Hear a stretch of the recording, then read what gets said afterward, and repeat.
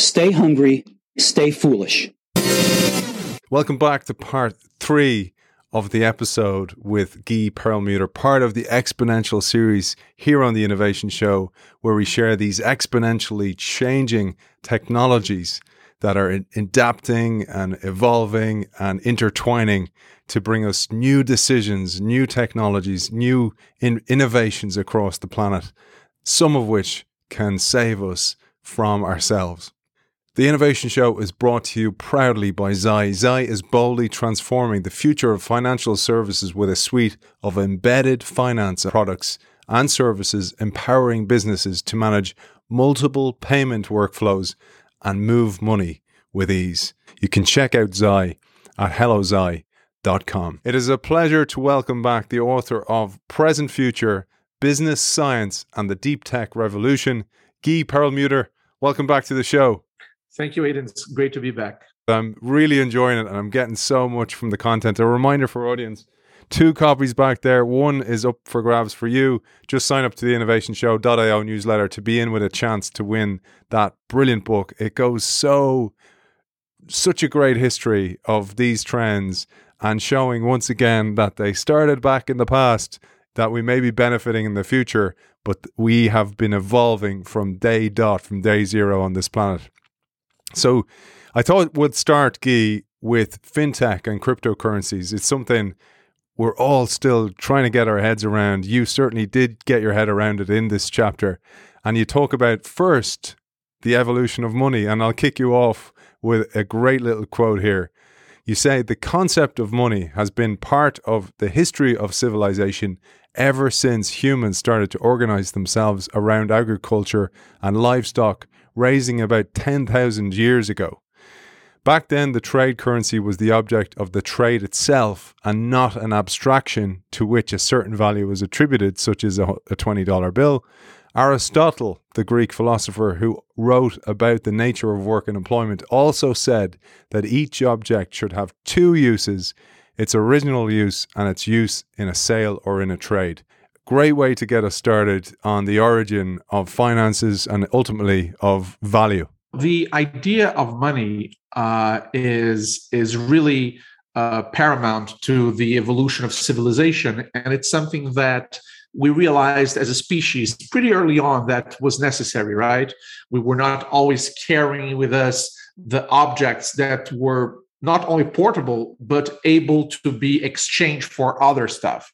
And also, the whole idea of you being able to have a value association between stuff that you own or stuff that you want is really tough. So this whole concept, if you think about it, it's genius of this abstraction of a standard coin or shell or piece of paper that everybody around the community would believe and would agree that is worth a specific amount, and that you could ultimately make your trades and your commerce activities very standardized. So the whole idea, everything we're living ever since the 10,000 year ago need that arose from the agricultures and the people that were starting to build communities and stop hunting and gathering and actually becoming what was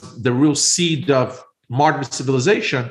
I think that seed is exactly what we are living to date, with all those different means of payment and credit cards and debt cards and cash and wire transfers and all those different ways of distributing, receiving, paying for, and investing, is basically a direct consequence of that need that we discovered 10,000 years ago.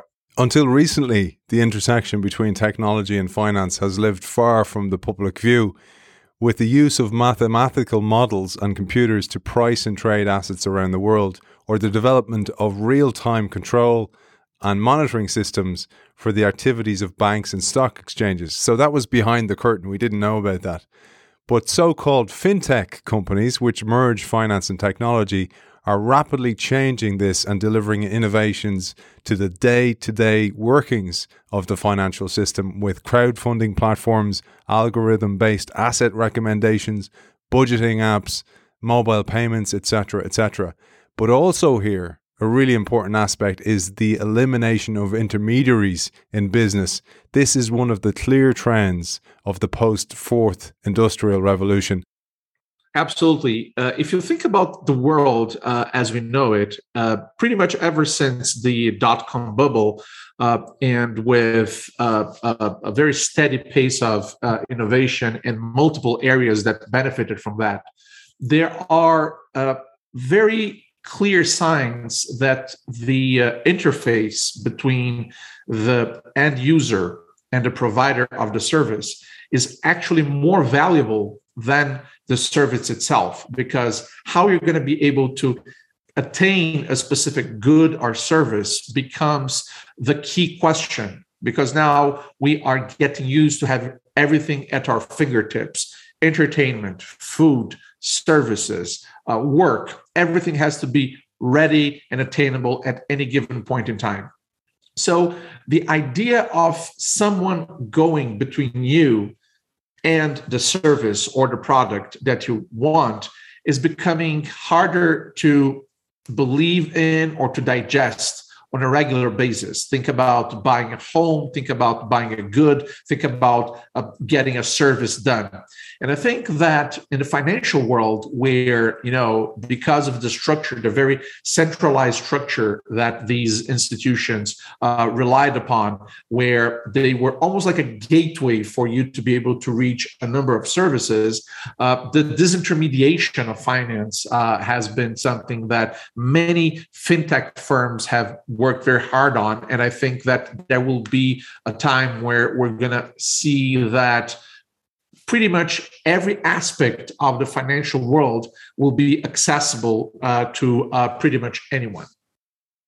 I was tempted to gloss over the world of Bitcoin and cryptocurrencies, but I feel that it's always so beneficial to hear somebody else's point of view on it, but also to share their explanation of this. And you do this brilliantly in the book. I'll set you up with some stats that you share in the book. You say in December 2012, one Bitcoin was worth around $13. 3 years later, in December 2015, the price was close to $430. By 2017, it topped $17,000. And I'll let you tell our audience what it's worth today for those people who had invested in it, because in mid-2020, around 18.5 million Bitcoins were in circulation, and approximately 2.5 million Bitcoins had been mined globally. There's a lot in this question, but I'd love you to take us through your examples, your understanding of this, but also where you're seeing value by Bitcoin and cryptocurrency in the world today. Right now, one Bitcoin is worth north of $40,000. But this is an asset class that is not for the faint of heart, right? This is an asset class that fluctuates dramatically. And now Bitcoin and cryptocurrency carries a lot of weight to it, right? Because you have people that the initial use cases for cryptocurrencies were associated with the dark web, with places where anonymity was key. But ultimately, the idea behind Bitcoin is really to democratize the way with which finance works, decentralize the world of finance in a way where everybody has a copy of a public ledger, where for each and every handle or tag how many Bitcoins exist, and that you have a finite supply of Bitcoin. So after the 21.5 million Bitcoins are fully mined, there will be no new Bitcoins. And this is kind of part of the idea of scarcity that drove the gold economy for so many years. And a lot of people tend to think about Bitcoin like also a little bit like gold, maybe like a hedge to inflation.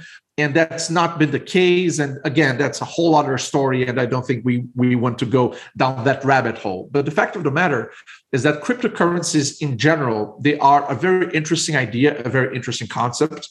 Ethereum, which is also a very popular cryptocurrency, it brings even more interesting aspects to play, because with Ethereum, you can have what we call smart contracts embedded in that particular blockchain.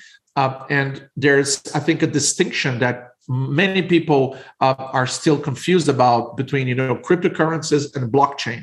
And I think this is a great opportunity to kind of try to make it very, very clear how they're different. You can think of the blockchain as the infrastructure on top of which cryptocurrencies are going to work. So blockchain is basically where you can keep a secure ledger that cannot be tampered with, that cannot be, duplicated, that cannot be hacked into under normal conditions, right? It's not as if the blockchains were absolutely bulletproof. There are, many examples that have caused disruption in the blockchains, and those disruptions generated what we call forks, which is you have to kind of literally create a new branch of the history of that particular blockchain because someone messed with the story of that blockchain to that date.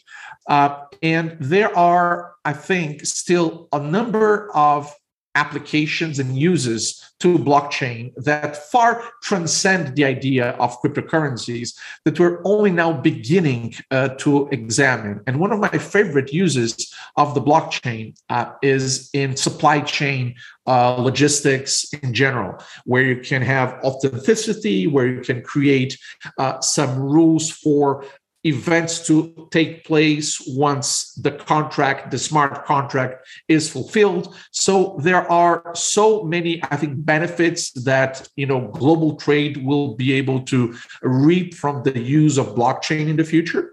And as it comes to cryptocurrencies, we are now living, I think, we're still very early in the process of understanding how the end game is going to look like. Because if you are a government, if you are a central bank, if you have a fiat currency, you're looking at all that and you're thinking, well, I think I can try to take some of the good features that those cryptocurrencies bring to the table and transfer them to my users or transfer them to the real world and not the virtual and digital world. And I think that this is a fascinating discussion, but I think that we have not yet seen the final outcome of how cryptocurrencies and fiat currencies are going to coexist in the future.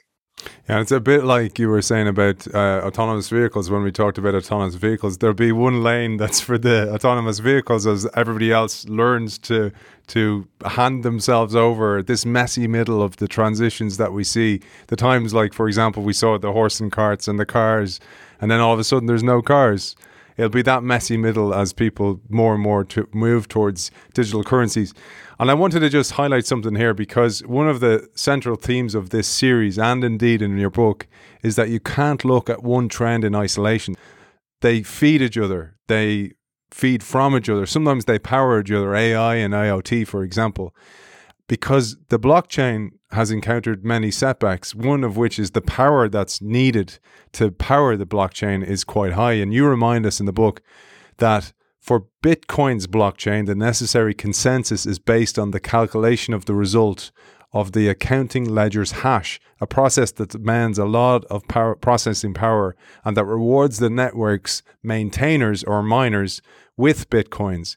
It is estimated that in early 2017, the energy required to process just one Bitcoin transaction was equivalent to the consumption of 4,000 credit card transactions.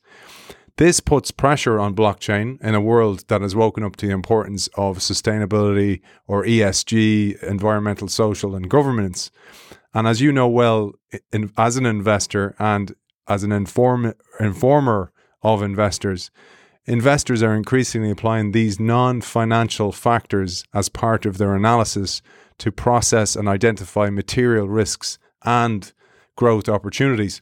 I thought I'd share that because this is probably something you look at. You're kind of, where are you, as a startup, or when you're looking at somebody from an investment perspective on ESG, where are you in the use of blockchain? Have you even thought about those two worlds together? I'd love you to share this, because this is going to be another mini revolution. I know there's work being done in blockchains to make them more environmentally friendly or more sustainable, but it's still a challenge for the legacy blockchain. And it just shows you the speed of change. That blockchain is now out of date in some ways and being reforked and reformulated, including Ethereum.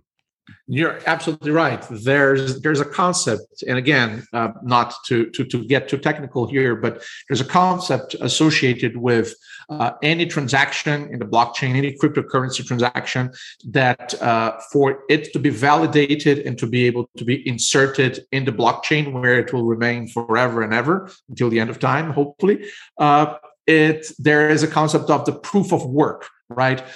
You and every miner, that's the name that you give to people that are, allowing their computers to process and to calculate the validity of a specific transaction. They have to come up with some proof of work, and that will not only validate the transaction, but it will also compensate the effort of that miner with some, small token of a specific cryptocurrency.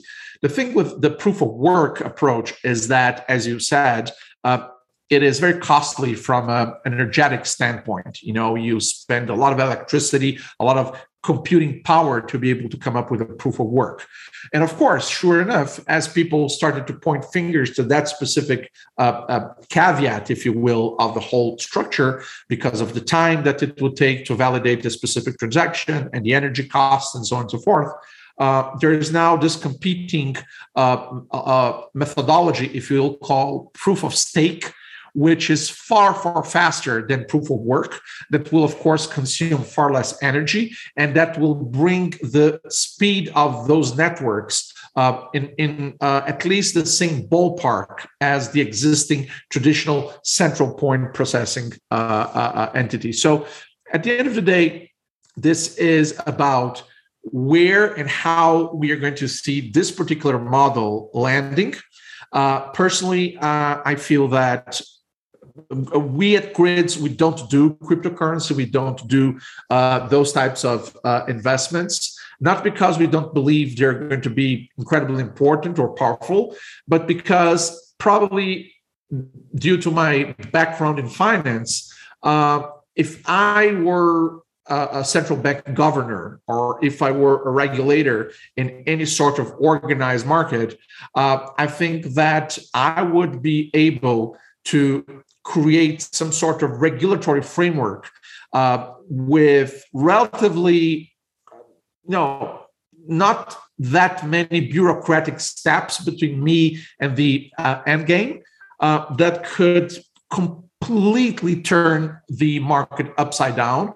And hence, it's almost like if you had like this elephant in the room that at any point in time can really change the nature of the game. And I feel that the existing algorithms and the existing discussions about cryptocurrencies and their uses are very healthy and very important, so that we can come up with a framework that allows all of us to use either fiat currencies. We've been hearing about the digital dollar as a project that I think it's almost inevitable. Some countries in Africa, for instance, they use digital payments, mobile payments, not cryptocurrencies, not blockchain, but traditional digital payments as 85+% of their economy. So I feel that there are far too many moving pieces, and there is this big player in every organized economy that could flip this equation tremendously. So I hope that we're going to see the best of both worlds coming together to make the use of money practical and different from what it has been for the past few centuries. If you think about the idea of you carrying a paper, and this paper is ascribed a specific value, this is literally thousands of years old. the idea that you can, handle this with your watch, with your phone, in the future with your, with a retina scan, all that I think is going to come into play and be merged into a very frictionless process for, paying for any types of goods or services. It's a fascinating subject, and one that we'll cover in the future. We have a show coming down the line called Kings of Crypto with Jeff John Roberts. Brilliant book. And I think we'll save that for there. There's loads in the book here, but I love also how you just share the history of money and you go right back into the past to bring it into the present again, as you do so well in the book. Let's move on to automation and robotics, because this is another huge trend that you, again, need to look at, not in isolation. It's a trend. Yes, you can make a killing there if you actually do it right, but it's a trend that's been emerging for quite some time. You share in the book a study between Deloitte and MHI, which is an international association for the materials, logistics and supply chain industry, and it was published in April 2017 on 900 executives in the areas of manufacturing and supply chain. The responses of 80% of the interviewees estimated that by 2022, this year, the digital supply chain will be the dominant model on the market. Of the remaining 20%, 16% stated that this is already the case. The three technologies that stood out in the study as sources of competitive advantages were predictive analysis, the IoT, and robotics and automation. The pandemic has been an accelerant for these trends, but particularly for the latter. So let's talk about that. Let's talk about how our quest to find artificial entities that could autonomously carry out repetitive tasks stems right back into history. Absolutely. The whole idea, the root of the word robot means forced labor. It's all about, doing something or forcing something to do a task that you really don't want to. And we have been dreaming about machines and dreaming and having nightmares about machines that perform human-like tasks or that we can relate to or interact with. And everybody has seen movies about killer robots and robots that go nuts and incredibly powerful artificial beings. But you mentioned before in this episode about how those trends that we try to cover over the course of the book, they're never isolated from each other. And robotics is one of the best examples because we're bringing machine learning, we're bringing sensors, Internet of Things, and of course, we're bringing robotics. So I go over the history of robotics and how from like ancient Greece and China up to the modern days, we have tried to create equipment and devices that ultimately were able to perform repetitive tasks for us. And the ingenuity and the creativity is just mind-blowing. And I think that the current moment that humankind is living, and where all of us have heard about the problems with supply chains throughout the world, are just going to be a tailwind for the adoption of those very localized solutions. But because of what I said before about our current almost obvious and critical part of our day-to-day, that is having things immediately or not waiting for stuff to happen, we have created a world where the delivery of goods and the delivery of services, they have to be flawless, and they are happening, and these deliveries are happening at staggering amounts every single day. So when you think about warehouses, when you think about manufacturing lines, when you think about industries, the absence of robots, of entities that can perform repetitive tasks and increasingly sophisticated tasks is one of those inevitabilities we like to talk about, right? These are trends that are not going to go anywhere. I love the idea of robots building robots. Some of the most complex machines in the planet are being used to design microchips that are going to power some of the most powerful machines in the planet. And this is, I think, a huge, a critically important part of where we're going to be seeing the economy trend over the next few years. And I think that there are a number of interesting and very critical aspects of what we do that are going to be affected by how fast and how deep we're going to be able to adopt and use robots in many different areas. You can't think about what you were talking about there without citing the example of Amazon. We did a great episode a couple of weeks back with Robin Gaster on the power of Amazon, and also the power in a negative sense sometimes on small retailers, etc. But I often think about Amazon almost like the Roman Empire, where they conquered the world because they laid roads, and that whole term, all roads lead to Rome, because they did this with logistics. They put these warehouses using predictive analysis, AI, etc., to understand where the best place where to buy territory, to put fulfillment centers. But then in 2015, you tell us, they brought Kiva Systems, the robotics company, and integrated it into Amazon, and that has just powered them ahead the whole time. And because of that, as you say, they keep setting the bar, and it's impossible for anyone else to keep up with them because of their cheap access to capital, because of their long game that they kept playing. They kept changing the fulfillment centers, kept updating them. Every time they almost had it built, it was like painting the Golden Gate Bridge. They'd start all over again, and everybody would be like, what are we doing? We're just making progress. But that competitive advantage and the use of Kiva Systems in particular has been such an amazing step forward for them. Very hard for other people to stay up with them. You're right. And ultimately, they set the bar very high. And now I think the industry and, not only the competitors in the retail space, but also companies like FedEx and DHL and UPS, those are companies that are dealing with handling massive amounts of packages of goods that have to be delivered quickly because, we're spoiled now. Consumers don't like to wait.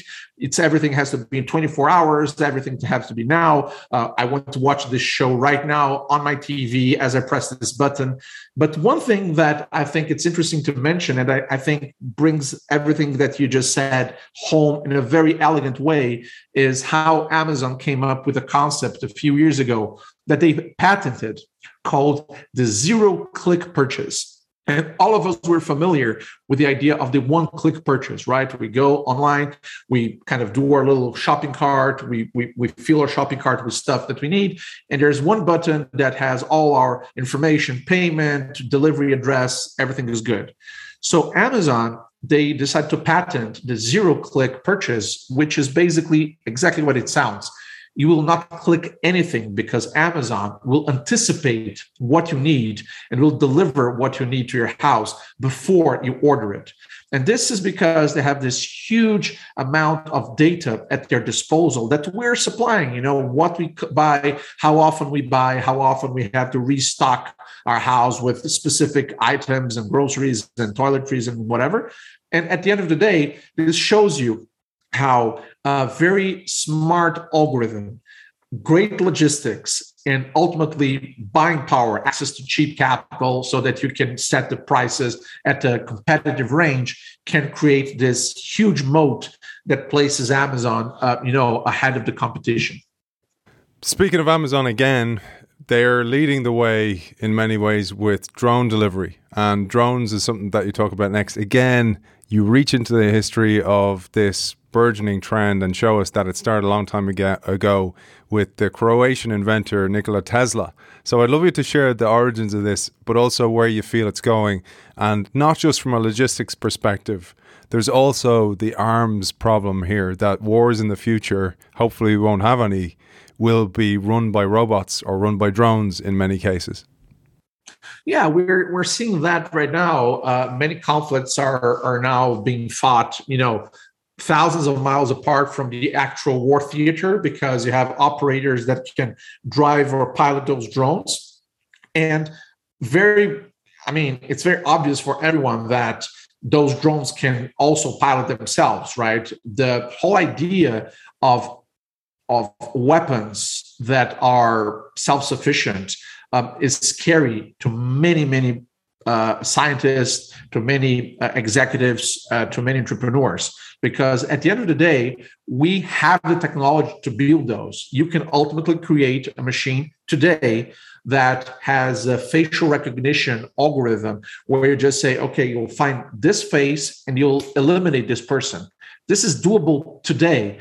And I think that the legal issues and the ethical issues behind war, behind pulling the trigger, behind leaving an algorithm to take those decisions is something that is incredibly important and is something that will not be able to avoid. This is a discussion we'll not be able to avoid any longer. This is how wars are fought or are going to be fought in the future. And we are seeing that one of the strategic advantages that you may have is not the actual weapons themselves, but it's the actual code that controls those weapons and the ability to hack into the enemy's weapons. And I think that this is, in it by itself, one of the key risks that we're living and that we would be wise to understand by going to the past and trying to relive how the whole history of drones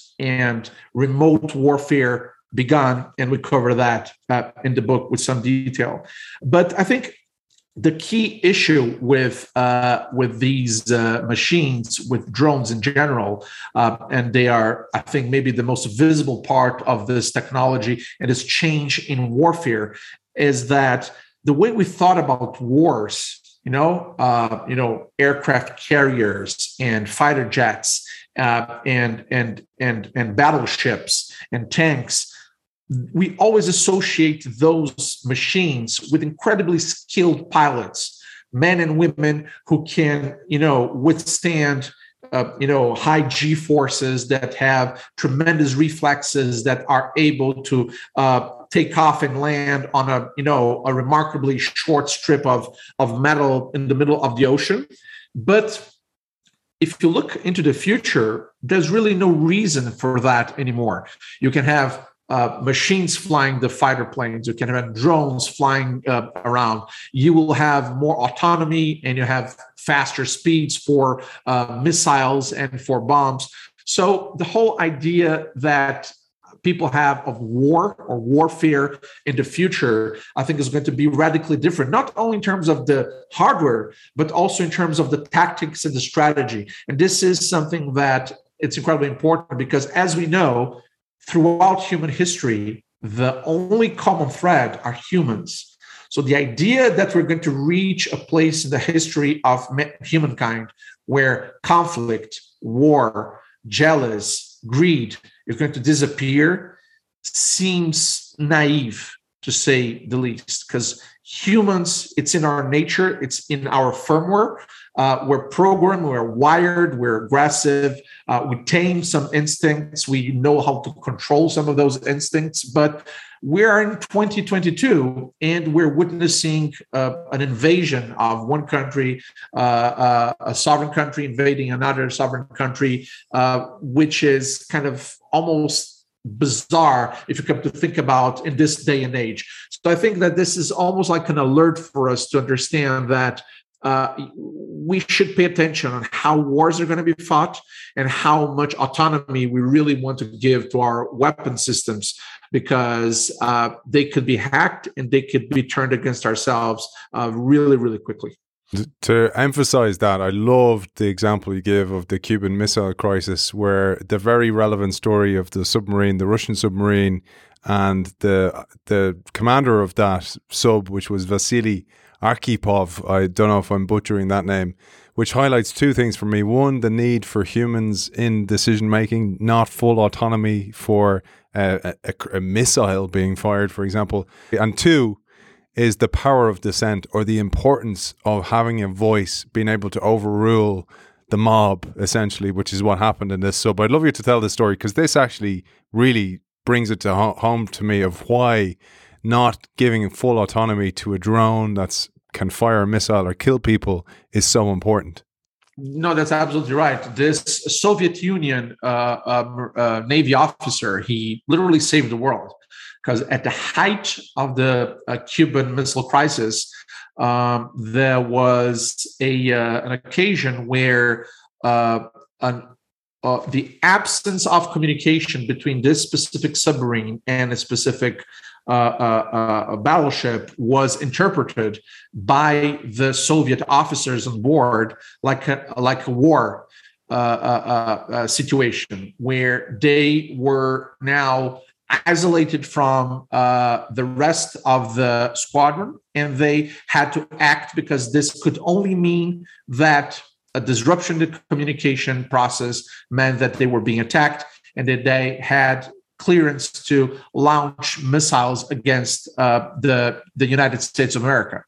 And this process had to be unanimous. You had to have the 3 senior officers on board the submarine to approve of the launch of the missile. And actually the third one in terms of ranking was, I think at the time he was a captain, Captain Vasily, and he ultimately said, I do not agree with the directive that the lack of communication means we were attacked.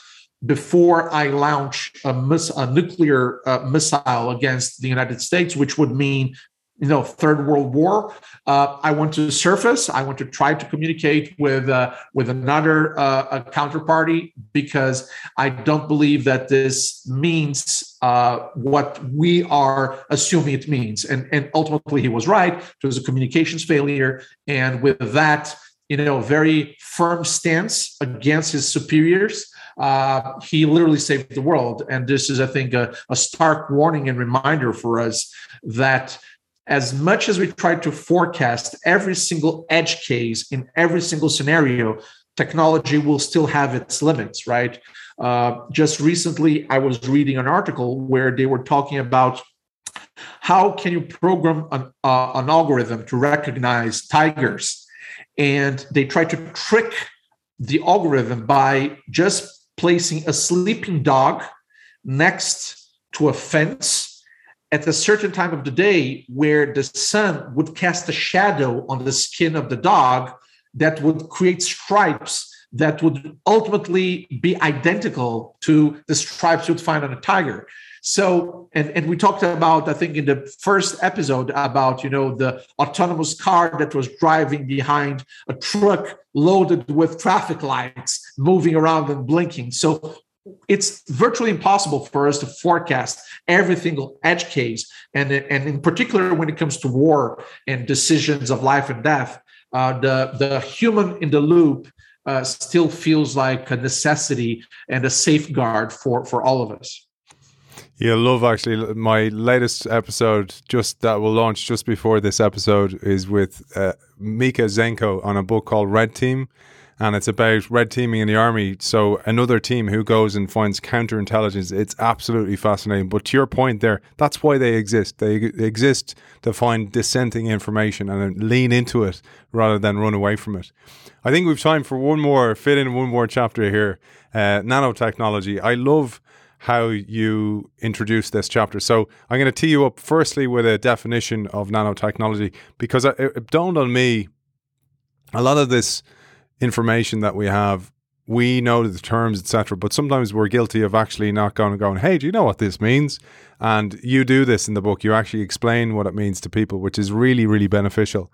So you say nanotechnology deals with objects on an atomic scale measured in nanometers, or 1/1000th of a meter.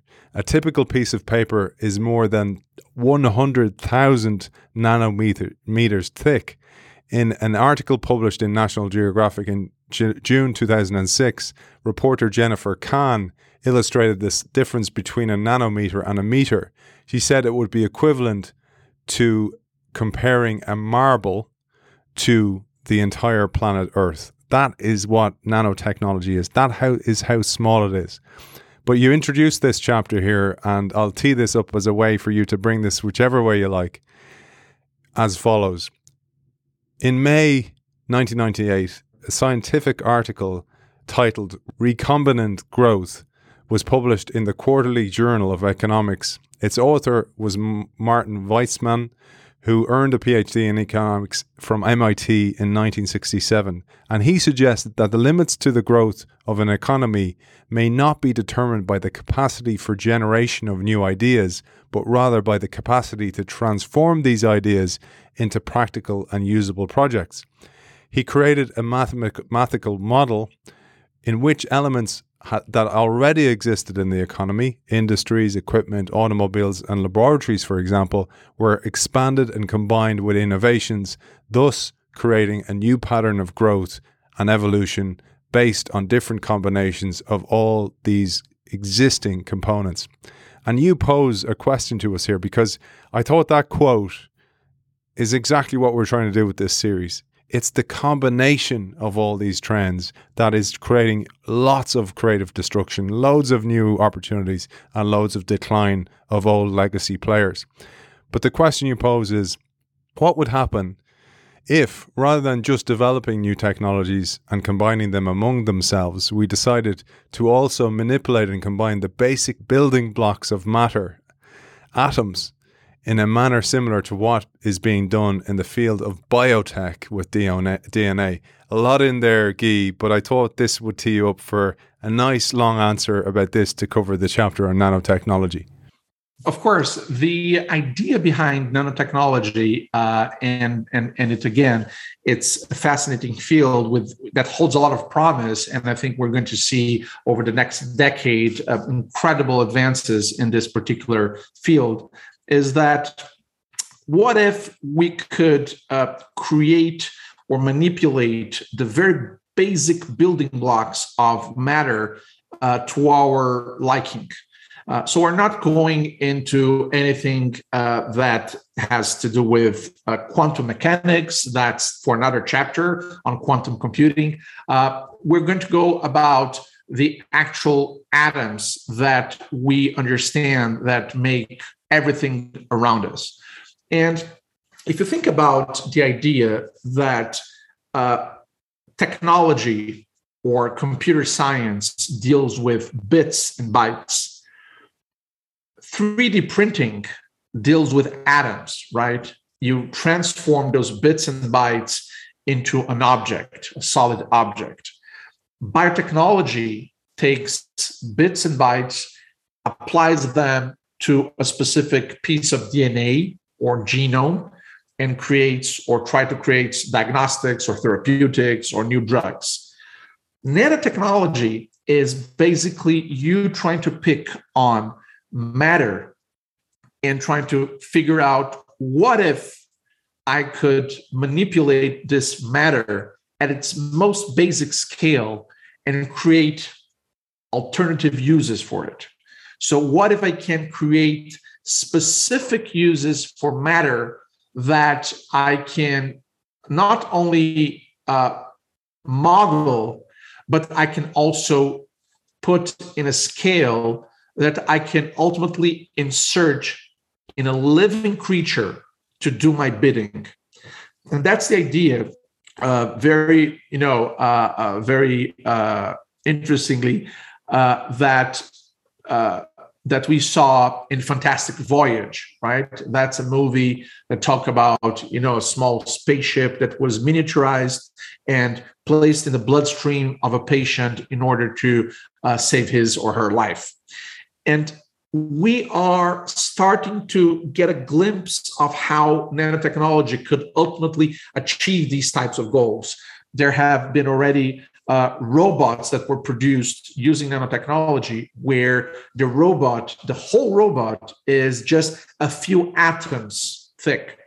You build a robot, a working engine that every moving part is one atom. And the possibilities of having nanomachines that can ultimately penetrate a living cell are just mind-blowing, because think about the idea, instead of using chemotherapy as your standard treatment for cancer, you can say, okay, this is the payload, this is the medicine I want to deliver, but I want to deliver it specifically to that address. Wherever there's a tumor, I want to preserve the healthy tissues, I have to preserve the healthy organs. I just want to attack that tumor. And nanotechnology is small enough to be able to penetrate not only cells, but the blood-brain barrier. And ultimately, you can put that cargo, that payload within a specific environment and deliver that into the bloodstream of a patient and have a very efficient and almost zero toxicity associated with it. So at the end of the day, nanotechnology, again, is where we're going to see a number of trends overlapping, and we're going to be able to see the technology being used for our health, for building better materials, for having, for instance, agents inspecting the safety of bridges and railways and roads, because you'll be able to ultimately inject those agents within those materials and evaluate and ultimately fix if there are gaps or structural issues, and we'll be able to get sensors that are going to become smaller and smaller, that are going to be able to deliver to us some information in real time. So I really believe that the nanotechnology possibilities with graphene and all those new materials that are lighter than many of the existing metals you can think of, and stronger than steel and many other composites, I think we're just starting to glimpse what the possibilities for our future these materials and this whole area of research are going to bring. And again, I want to remind our audience, think of that when it combines with maybe AIs telling it what to program, what to actually create, using 3D printing to create nanotechnology. We have no idea how they're all going to collide, and it's absolutely fascinating. And it's always such a pleasure, Guy, to talk to you, to inform us with this new information, to help us make better decisions, whether it be for what we're going to do in the future. Maybe it's for our children, maybe it's what we invest in, or maybe what industry that we work in. But the biggest thing I learned from all this is that you need to be open and flexible in your thinking, to be able to go where the winds blow you, go with the flow, literally, to understand the learning and the unlearning of the old ways is a predominant skill that comes out from all this. I'll ask you once again, in case there's people joining us for the first time, where can people find you to find out more about your work? You do keynotes, workshops, but also for Grids Capital, where can they find you? Thanks, Aidan. I think the easiest way is just look for me at either LinkedIn or Twitter. I'm at Guy Perelmuter. It's very easy to find me, and then you'll find ways to connect. Or presentfuturebook.com, where the book has a splash page and also very easy to connect. Awesome. And don't forget, I have a copy up for grabs. One of those behind me is up for grabs for you. But if you do buy a copy of Guy's book, remember, leave a review on Amazon. It really helps the author, bumps it up this algorithmic world that we live in as well. So Guy, always a great pleasure, author of Present Future, Business Science and the Deep Tech Revolution. Guy Perelmuter, thank you for joining us for episode 3. Thanks again for having me, Aidan. The Innovation Show is brought to you proudly by Xi. Xi is boldly transforming the future of financial services with a suite of embedded finance products and services, empowering businesses to manage multiple payment workflows and move money with ease.